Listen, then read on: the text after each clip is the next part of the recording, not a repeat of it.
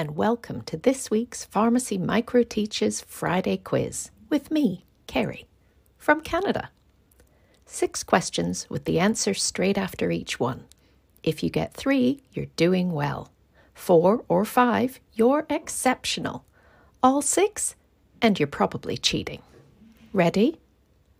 What medicine was invented by the Toronto Group in Canada in the 1920s? Insulin. Why is regular strength paracetamol in Canada just 325 milligrams? Before the metric system, paracetamol dose was 5 grains. 1 grain is 65 milligrams, and Canadians hate rounding. French is an official language of Canada, but when measuring NG tubes, what is 1 French unit in millimeters?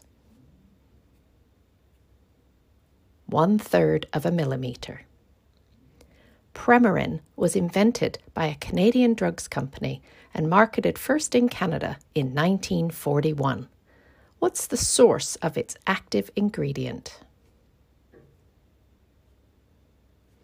Pregnant horses' urine.